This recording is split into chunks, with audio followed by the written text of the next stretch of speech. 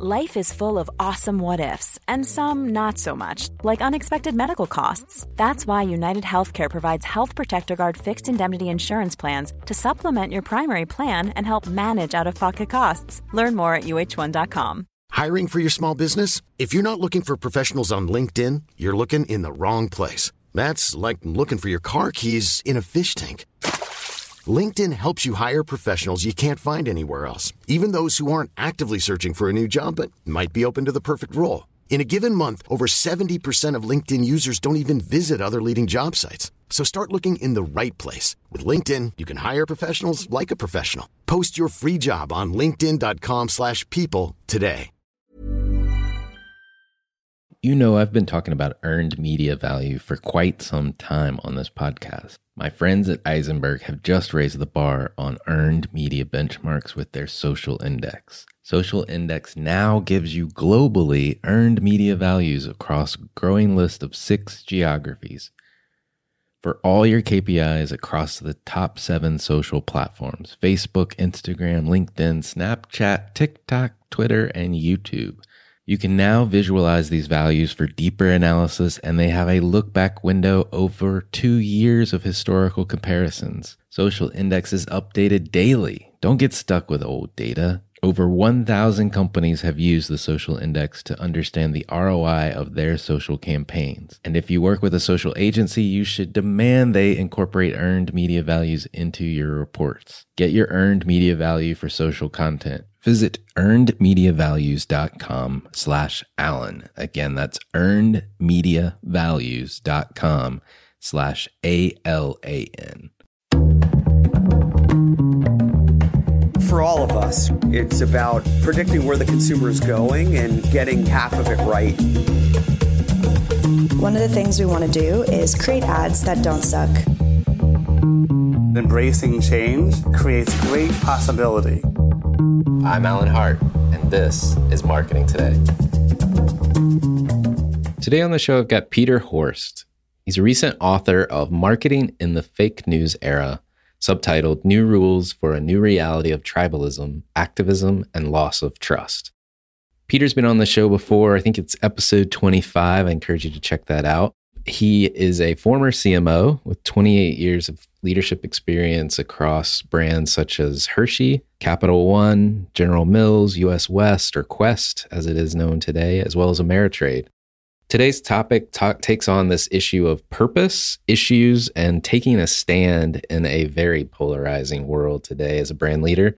And we kind of break it down in terms of what he's found going through the process of writing this book about how we should even think about managing through this time that we're in today. So I hope you enjoy this show with Peter Horst.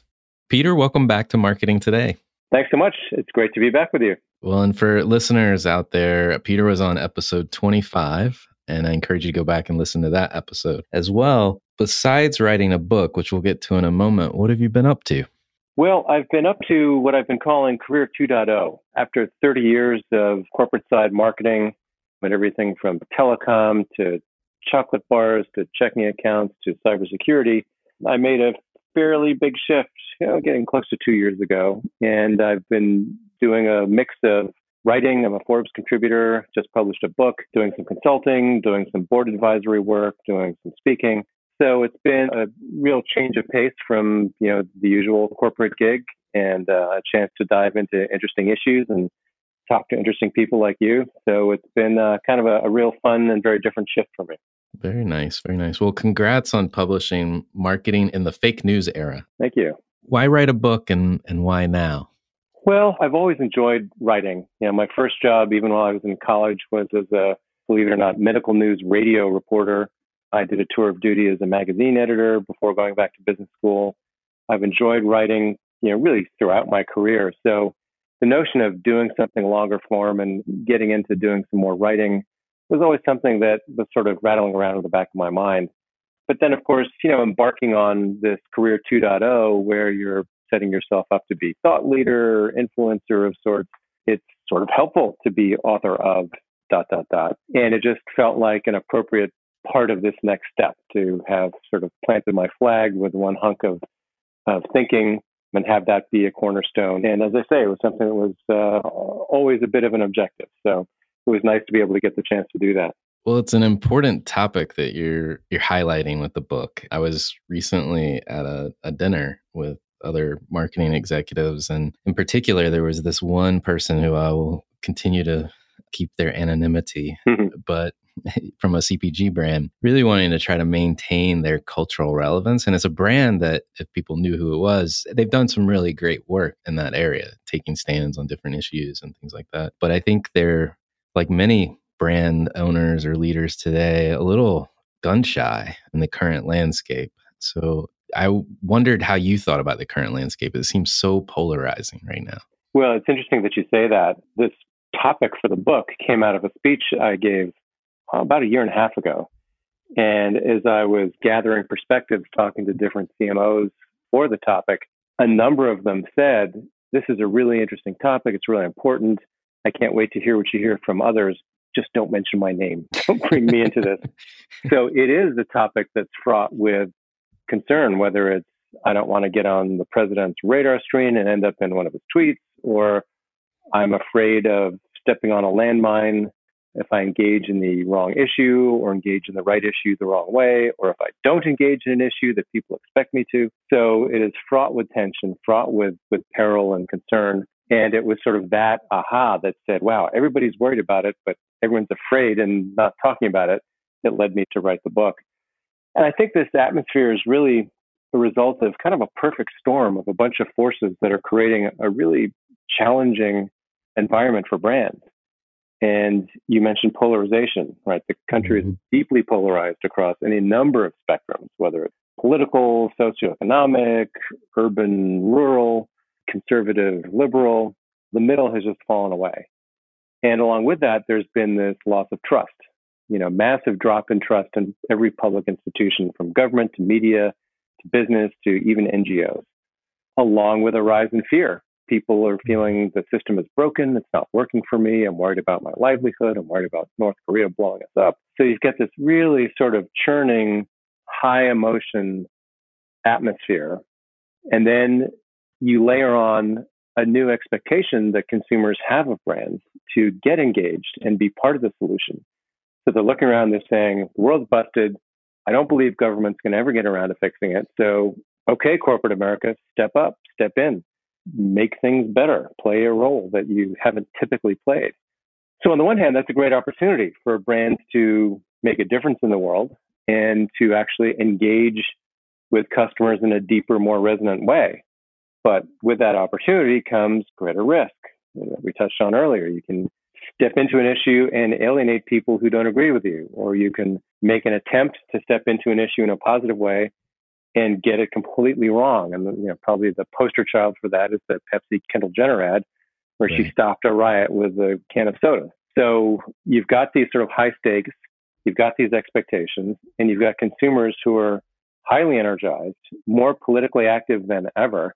Right, there are more people than ever who are engaging in activist activities, protests of one kind or another. Social media makes it really easy. Delete that app, hashtag boycott that brand. So, brands are now sort of in the crosshairs in a way that they really never have been before. Well, the way, in the book, you talk a lot about, taking this stand is almost, let's say, maybe the last step you do. And you really talk about trying to understand your core brand positioning first, I believe. Tell us more about that. Like, I think I agree. You can't, before you take a stand, you need to make sure, I think you used the phrase, walk the walk. Right. Yeah, this is one where, wherever and however a brand decides to step into an issue of some social or political significance, it's really important that they do it in a way where there's a real authentic connection to the brand, to the issue, and that it's not in any way perceived as jumping on a bandwagon or reading the newspaper or the trends to say, hey, here's a hot issue, let's wade in. So as opposed to doing what we typically are trained to do as marketers, which is read the marketplace, this is where you really want to start by looking internally with a really introspective process to say, what are our core values? What is it about our motivations, our reason for doing what we do that drives us? What are those issues that we would take a stand for, whether or not we plan to proactively lean in and make statements or be a little bit more recessive? But if called out, what would we stand up for? And that could be anything related to, if there's a founder, what the leaders sort of, what fire they have in their belly, the associates, customers, whatever those meaningful issues are, start with that and connect it to, yes, what is the brand about? Because if there's, an important issue out there that society cares about, but it has nothing to do with your brand and its purpose and its positioning, then that's valuable, kind of more classic CSR stuff. But it's really not what we're talking about. It's sort of finding that integration of what is meaningful and true about the brand, what is important to society. And then very critically, you have to layer in, where do you have permission to go?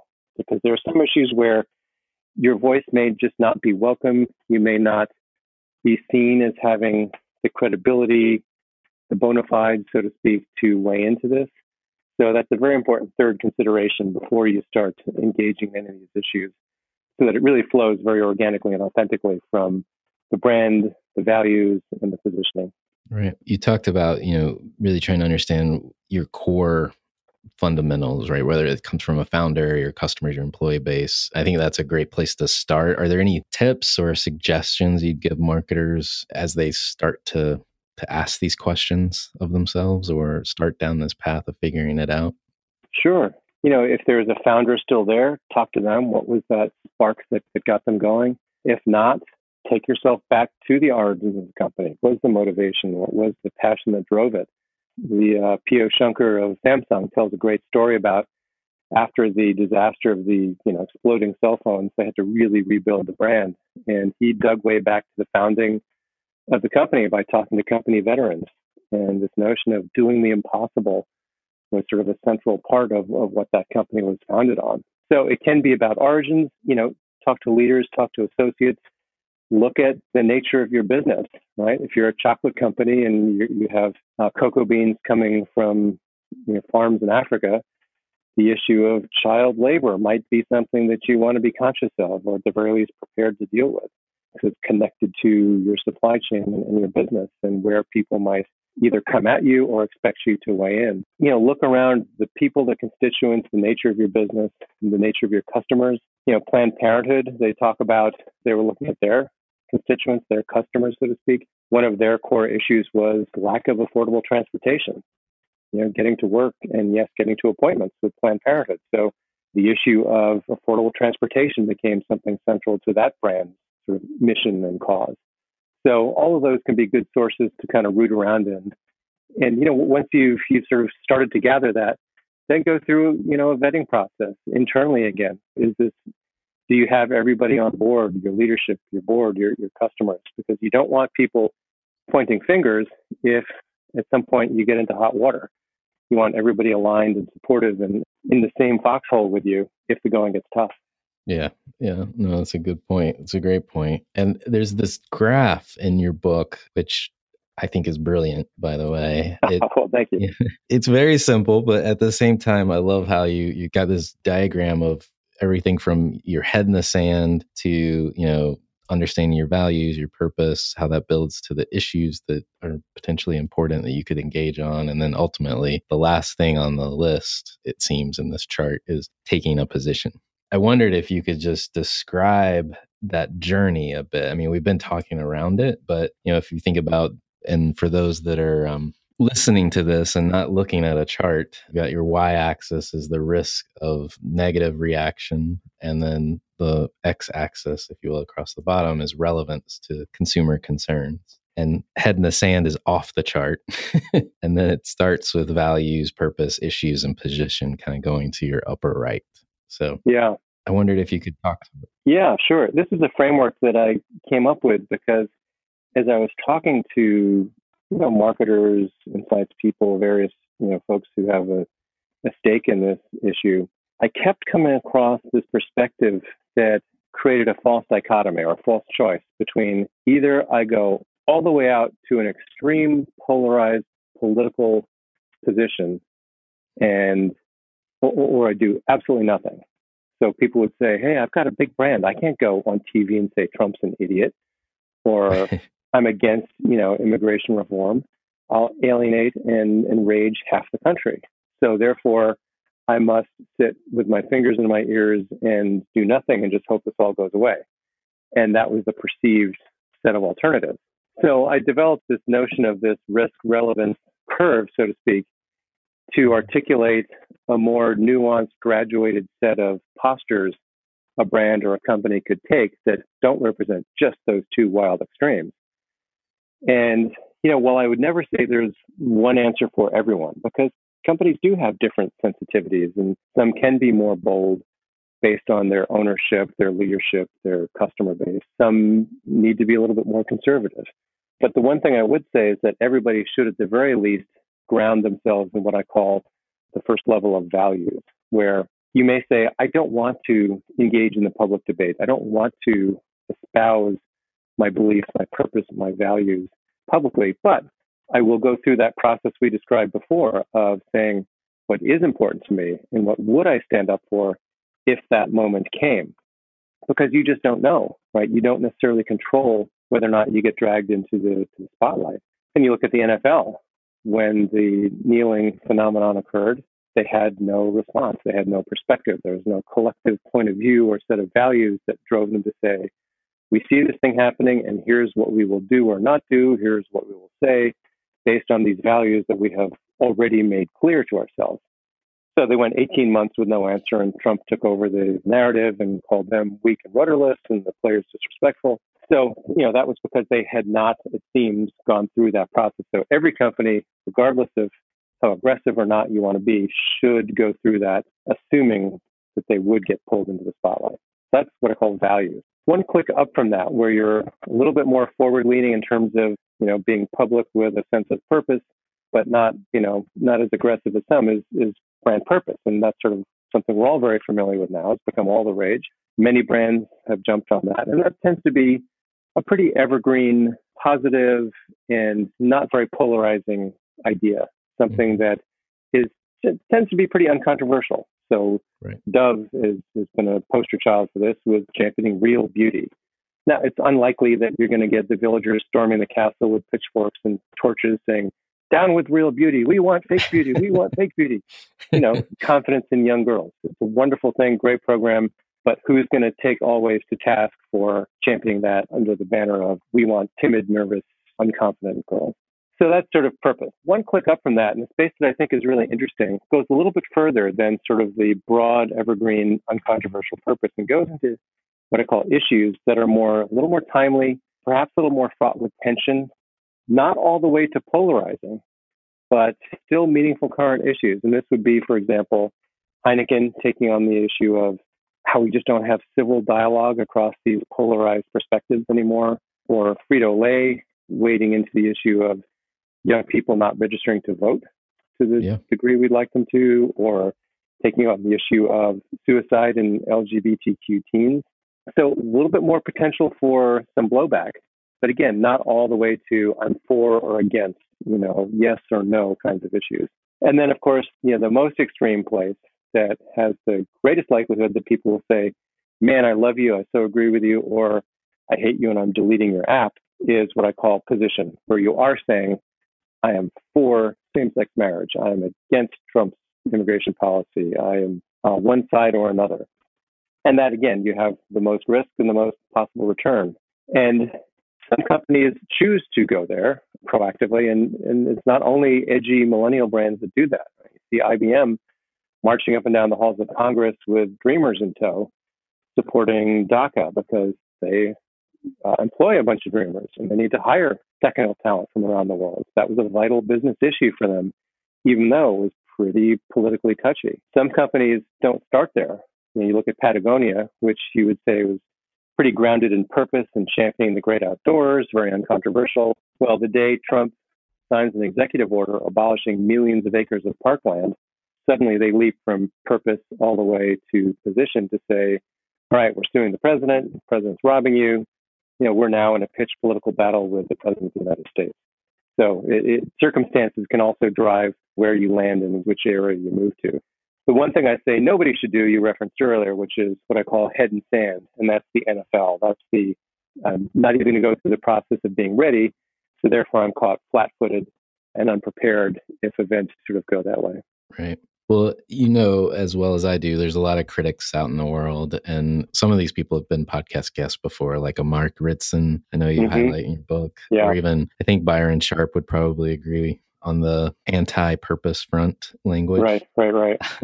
But there's folks like yourself that are advocating at least figuring out where you stand in the world. And then maybe that evolves to a purpose position or an issues that you're tackling or a position in the marketplace. You've been in the C-suite. How would you counsel a CEO or a CMO knowing those voices are on both sides of the equation? Yeah. Well, you know, I devote a whole chapter in the book to saying, okay, let's walk through all the arguments against even thinking about doing something like this. And there are plenty of good ones. And it's important to think through them because you're likely to hear those arguments and those challenges. So one perfectly reasonable perspective on why not to do any of this is, hey, we're not in the business of selling purpose. We sell beer, we sell candy, we sell cars. So why on earth would we be taking on world hunger or voting or civil dialogue? And Mother's Day is around the corner. Find the perfect gift for the mom in your life with a stunning piece of jewelry from Blue Nile. From timeless pearls to dazzling gemstones, Blue Nile has something she'll adore. Need it fast? Most items can ship overnight. Plus, enjoy guaranteed free shipping and returns. Don't miss our special Mother's Day deals. Save big on the season's most beautiful trends. For a limited time, get up to 50% off by going to BlueNile.com. That's BlueNile.com. Burrow's furniture is built for the way you live. From ensuring easy assembly and disassembly to honoring highly requested new colors for their award-winning seating, they always have their customers in mind. Their modular seating is made out of durable materials to last and grow with you. And with Burrow, you always get fast, free shipping. Get up to 60% off during Burrow's Memorial Day sale at burrow.com/ACAST. That's burrow.com/ACAST. burrow.com/ACAST. there is validity to that, and it's a good sort of balance because we've certainly seen plenty of examples of purpose becoming an end unto itself, that loses any sight of brand benefit and any synergy with the business. And that goes back to, what we talked about earlier, making sure there's an appropriate overlap so that you are building relevant equity and value for the brand by whatever you're doing. And it's not simply just in the category of CSR goodness. So I think that's a good discipline. But interestingly, Larry Fink, who runs BlackRock, the $6 trillion investment company, wrote a letter to hundreds of CEOs around the world in January saying, hey, guess what, guys? Profit isn't enough anymore.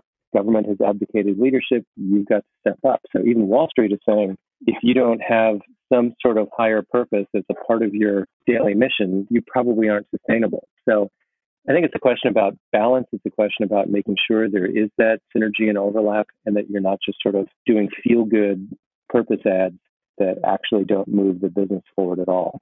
So I think in terms of just, what's the advice? It's make sure you understand your constituents. And it might be that your CEO, your board, your owners have absolutely no interest in it, no passion, and don't want to take any risk involved with any sort of forward-leaning posture. So there I would say, fine. But again, you may not control whether or not you are called out in social media or by CNN or by the president or an unfortunate incident with a store manager in Philadelphia on some Friday. So go through that values process so that you're ready. But I also say, challenge yourself, challenge the people around you. I remember a crusty old advertising mentor I had decades ago who said, kid, if you're not making someone in the C-suite nervous with your advertising, you're probably not doing your job. So, push the comfort zone just a little bit, at least in terms of the dialogue and the exploration and the thinking. And if at the end of the day, grounding in values is all you do, then great. You've created a moral compass for the company. You're prepared to deal with what comes, and you've done good work. Right. I think you additionally, you go on this journey, right, of identifying the values of the company, maybe the purpose in which your company is going to take to heart. And I believe you highlight this in the book as well, that then the real work starts, right? Because your internal organizations, depending on how big the organization is, you've got all people of all flavors, right? And some may agree with the values and some may be on the edges of those values. How do you think about, I guess first, do you agree that there's probably as much internal work that needs to be done as there is communicating what you stand for? And then 2, is there a way to think about the internal work that needs to be done with the internal stakeholders? Yeah, the internal work is critical for a whole bunch of reasons. It's critical in terms of getting the answer right to begin with. Right? You want to make sure that what you're doing does actually reflect the values of the company and does connect in a resonant way and does provide sort of a moral compass and a North Star and some gravitational pull that makes people feel good about coming to work. I mean, that's a big part of what this provides is more and more, and it's not just starry-eyed millennials. People want to feel as though they're connected to an organization and a group of people and an organizational mission that is bigger than just selling sugar water. So it's important to do that internal listening and vetting and iterating to get it right. Having done that, it's incredibly critical to make sure everybody knows it, understands how it applies to their daily work. Because if it's just a laminated document that HR hands out when you go through orientation, it's not going to have the teeth, and it's not going to have the impact that it should. And you look at that dreadful incident with United Airlines of dragging the bloodied, unconscious doctor off the plane. It's hard to imagine that happening at JetBlue, just because there was such a culture of humanizing air travel and customer bill of rights, regardless of the operational pressure in the moment to get a plane out of the gate. It's hard to picture that culture allowing someone to summon the cops to physically drag someone off the plane.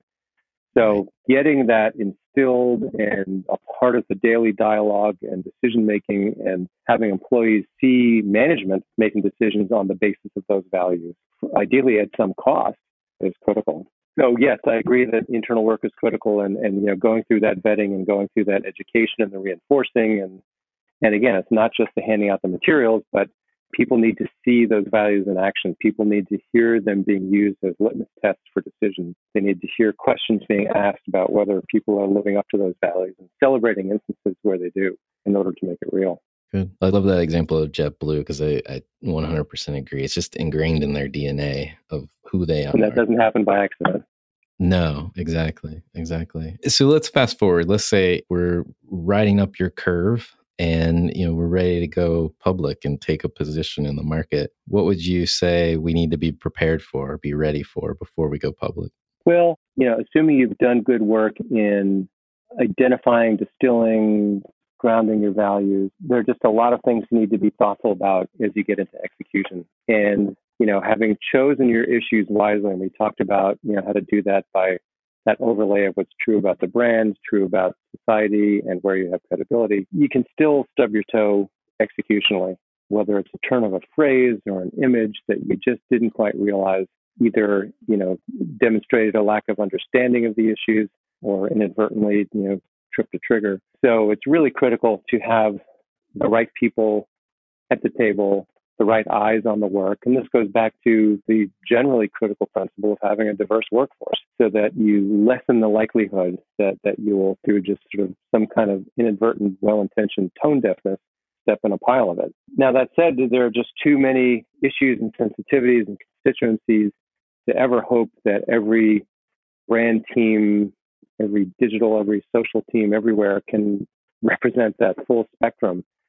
So based on the kinds of issues and values you're engaging in, reach out and develop relationships, bring people into your tent, whether it be opinion leaders, influencers of various kinds, thought leaders, interest groups who can both make sure you're on the right track, who can be some of those eyes on your work to make sure you're adding value and not creating risk, but who can also stand up for you, because even the most well-intentioned can go wrong. And it's critical that those people then be in a position to say, hey, I can vouch for these guys. I know it's in their hearts. I've spent time with them. This is an unfortunate misstep. The social media team in Germany put out a video that, yes, certainly doesn't look good when looked at in a certain light, but that's not an indication of who they are. You need those people, your talking heads, so to speak, from the political analogy, who can come out and say, no, these are good people. So, surround yourself both internally and externally with the people who can help you be as value added as possible on the issue and do the best job you can of avoiding the sort of tripwires. Well, do you think the world's going to stay like this? It seems like 2016 presidential election was a milestone for this new reality. And I'm sure it was underfoot before that, not to give Trump too much credit. But what do you see going forward with both the midterm elections? But is this a new reality to stay, do you think? Well, I devote a whole chapter in the book to that. And I've talked to, I don't know, a dozen or so people from CMOs to PR experts to academics to ask them that very question. Is this new normal, or is this just a product of this unique time and we can hope that we'll go back to something that feels a little bit more like the way things used to be? And, they all had their own perspectives, but every one of them essentially came down on the side of get used to it. This is the new normal. We're not going back, at least anytime soon. But that the issues of divisiveness, polarization, of tension, of sort of uncivil, high volume strife are just not going away. And therefore, the sort of the perils and opportunities for brands will remain as we're seeing them today.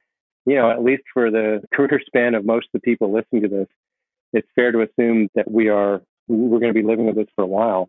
And a lot of that is, one title I'd been pondering for the book was Marketing in the Trump Era.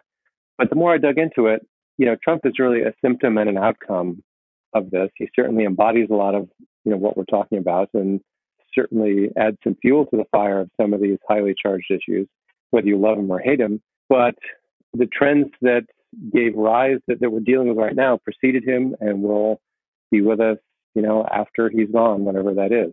So there's really no reason to think that this is going to be going back to some kinder, gentler, cozier environment anytime soon. Right. Well, and it also seems like it's not just a U.S. phenomenon. If you add Brexit to the equation as well. Yeah. Right? No, we see the same things all around the world. Yeah. Well, what concerns you most about the future? Oh, man. Well, I will not take a page from my book, and I'll avoid anything that is a polarized sort of comment. But, one worry is polarization that we're seeing. It feels as though we're in this giant centrifuge, and whatever issue you might look at, we're getting more and more extreme, more and more divided, and less able to collaboratively find creative solutions, right? I mean, I always believe the most creative outcome comes from a seeming contradiction. It's true in marketing. Great taste, less filling, right? What? How can that be? Wow, it's a magical beer. It's great, tastes great. And so the utter lack of, and in fact, the denigration of anything that looks like collaboration and compromise and meeting in the middle just feels like it does not bode well. And then it just suggests we were going to be lurching from one side of an extreme to another every time an election tips and people get fed up with the status quo, and we just go heaving from one extreme to another. I worry too just about this phenomenon of fake news, which is more than just simply fake news, but it's just a world where nobody knows or seems to know or claims to know what's true, and anything can be said, and it's hard to know the source of what we consume, and most people don't take the time to understand the provenance of what they're absorbing. So it feels as though in a world where there's tough issues to solve in many different perspectives, you'd hope that the salvation is some bedrock of fact and truth and reality that we can all stare at and say, okay, yes, we agree the world is round. Therefore, what are we going to do about this thing called gravity? But when you lose that, then how do you get out of the mess that we're in? So those are probably two of the major foundational worries that I've got that I don't see any near-term solutions to. Yeah, no, I agree. Both of those are big concerns. Well, let's twist to a positive note. Okay. If you were working on a brand today or brand side today, are there categories or industries that you think of might have untapped potential to understand their tribe, to use your word, and put their values on display? Don't know if anything comes to mind. Yeah, it's interesting. I don't know if it varies so much by industry. Now, there are some industries that, by the nature of the transaction and the relationship, are closer to their consumers, to their tribes. And interestingly, some of those are, for example, the financial, more the hospitality companies who have that sort of one-on-one, which then leads to more data gathering, which leads to a more ready insight into who are these people and what makes them tick, versus say, a CPG or any company that sells through a third party, you don't have that same kind of direct relationship with the consumer. So you have to work a little harder to get that. But I think really less than industry, it's more mindset. And, even in a world where we have so much data at our disposal, it may not necessarily be the kind of data that really gives you that rich insight you need to engage in the kind of issues and dialogue that we've been talking about. You may know a ton about their consumption of airline travel or chocolate bars or beer, but none of that may tell you anything about the issues that worry them, their concerns about the world. Are they politically active or not? And that's the kind of stuff we're talking about. So I think in this world of algorithms and data and analytics, more and more brand managers need to bring kind of a liberal arts mindset to say, great, if I really want to engage in a more holistic way, I've got to understand outside of my category, whatever that is, and, walk in their shoes in a very different way, in a much more immersive kind of way. So I kind of understand their worldview and then can present my brand in ways that perhaps come through different emotional doors in ways that are kind of more deeply relevant. So I suspect it's less an industry and more a mindset that pretty much any industry needs to adopt. And particularly those that are heavily into the data analytics might need to very deliberately keep in mind that more liberal arts perspective. Great advice. Great advice. Well, last question for you. Last time you were on the podcast, we went through a number of the things about you personally, what drives you and those types of questions. As I was looking back, there's a question I didn't have at that point in time that I'd love to ask you now, just to kind of get to know you a little bit more behind the scenes. The question is, just to get it out there, is there an experience of your past that defines or makes up who you've become? Interesting question. And how deeply historical and psychological to go with it. As deep or psychological as you like. The couch is out. Yeah. I think I went to college thinking I was going to be a professional horn player. And it was only midway through college that I decided, maybe I don't want to spend the rest of my life thinking about my lips.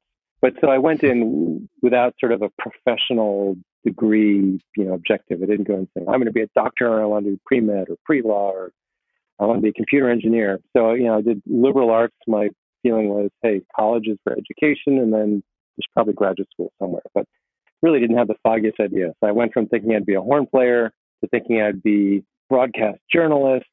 And then when I graduated, cycled through this mad series of jobs, first at a talent agency, then as a paralegal, thinking about law school, then as a magazine editor at the American Management Association, before saying, all right, I just need some education, I need some skills, so let me go to business school. But I think something that was pretty formative for me was that magical mystery tour of early careers, where I did some writing and content production.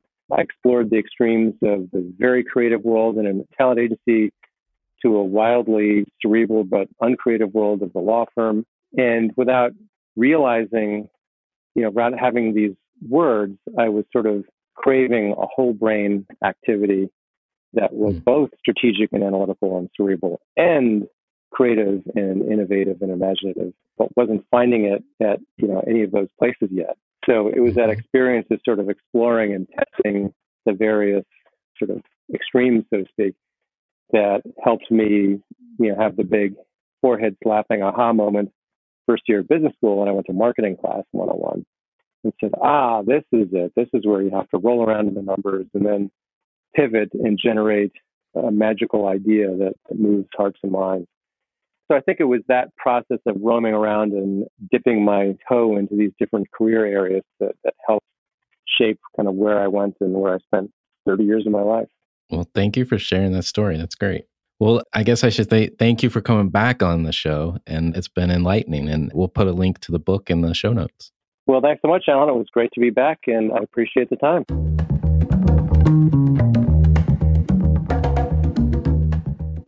Marketing Today is brought to you by Atomic. Atomic focuses on unleashing the growth potential for clients we serve.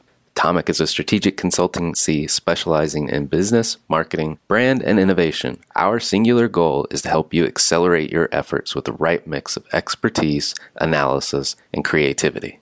Check us out at atomic.com, ATOMCK.com. Hi, it's Alan again. Marketing Today was created and produced by me, with writing and editing by Kevin Greeley, social media support by Megan Woods, art and graphic design by Sarah Dell. If you're new to Marketing Today, please feel free to write us a review on iTunes or your favorite listening platform. Don't forget to subscribe and tell your friends and colleagues about the show. I love to hear from listeners, and you can contact me at marketingtodaypodcast.com. There you'll also find complete show notes with links to anything we talk about on any episode. You can also search our archives. I'm Alan Hart, and this is Marketing Today.